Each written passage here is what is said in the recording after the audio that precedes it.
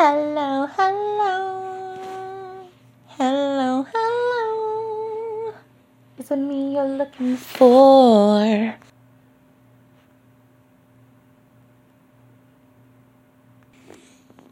So, hey guys. I just wanted to read at least the first chapter of Book of 1,000 Days by Shannon Hale.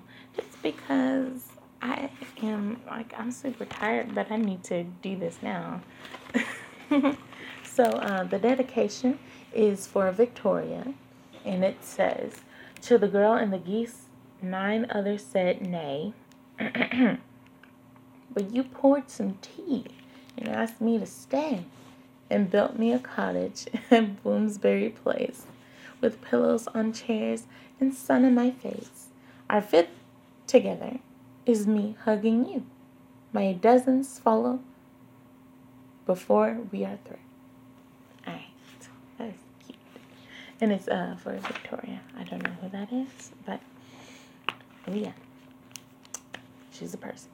Okay, so before you actually read the book, I've seen a lot of really good books who have their own kind of set of rules and their own like world, like Middle Earth or something. Like I've seen them put maps before the actual book. So if they're giving you sort of like geographical points or information where you have to follow the map that's in the book or that's given to one of the characters, you can also follow if you go back to the beginning. And it's really cool because that's how I learned a lot of how you do, navigate and become one with the book. There are a lot of good places here.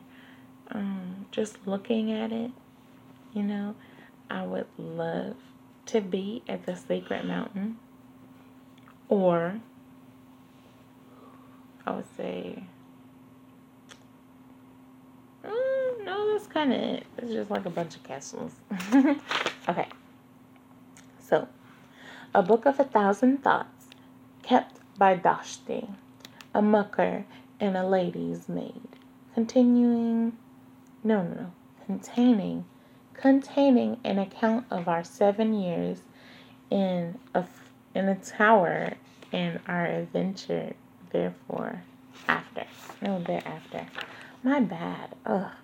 It's written in a weird, it's beautiful to look at, but it's hard to decipher and read, This is my first time actually reading the book in so long. So this is part 1, and it's called The Tower, and it has a pretty basic, super basic, has a pretty basic tower. Okay, so I am going to read this to you.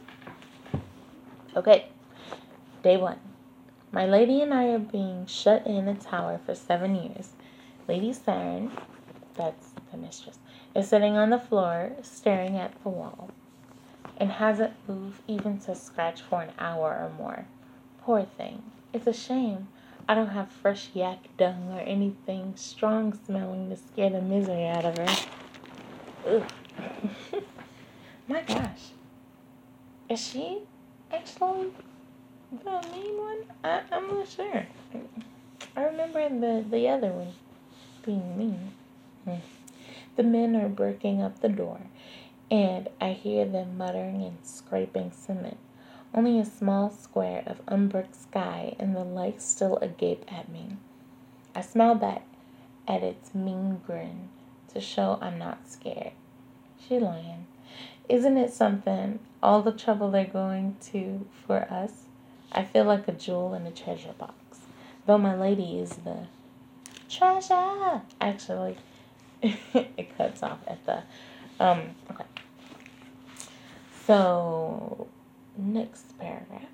My lady suddenly awoke from her stupor and sprang at the door, clawing at the bricks, trying to shove her way out. How she screamed like an angered piglet. Stay in, we heard. I'm sorry. It's funny. Stay in, we heard her honored father say. Damn you, pig. He must have been standing near the opening. Stay into your hurt. softens like a long boiled potato. And if you try to break your way out, I've told the guards to kill you on sight. Good Lord. Oh. This must not be his only heir. I don't know. You have 7 years to think about the disobedience. Until you are meek with regret, your face turns my stomach. He's such a Mitch, you know? I nearly warned him that such words would bring him bad luck and canker his own heart. Thank the ancestors that my lady's fit stopped me from speaking out of turn. When I pulled her back, her hands were red from beating all the brakes and streaked with wet cement. This isn't exactly a happy celebration morning, but I don't see what good it does to thrash about. Easy, my lady, I said, the way I'd speak to a feisty ram. It wasn't too hard to hold my lady back, even squirming as she was. I'm 15 years old, and though skinny as a skinned hare, never said that, I'm strong as a yak. I don't think so. Or so my mama used to say. I sang the calming song, the one that goes, oh my, found a wind, a leaf on a stream. I don't know the actual melody. Sorry. It invites the hearer, into dreaming. I fear my lady was so angry she wouldn't heed the song, but she must have been eager to sleep because now she's snoring on my lap. Happily, the brush and ink are at hand, so I can keep writing. When you can't move, there isn't much to do but think. I don't much want to think right now. Sticky sobs shake my lady even when she sleeps. Ew. My own eyes are heavy. Perhaps it's the darkness making us so drowsy. Goda, goddess of sleep, keep us tonight. And that's the end of day 1. So, I just wanted to read at least the first part because, I'm so tired. But I wanted to give you guys something more than just a preview. Okay. So, I'm going to leave it now. Rest assured, the rest of the book will be amazing. Trust me. I'm your friend. Okay. Katie out.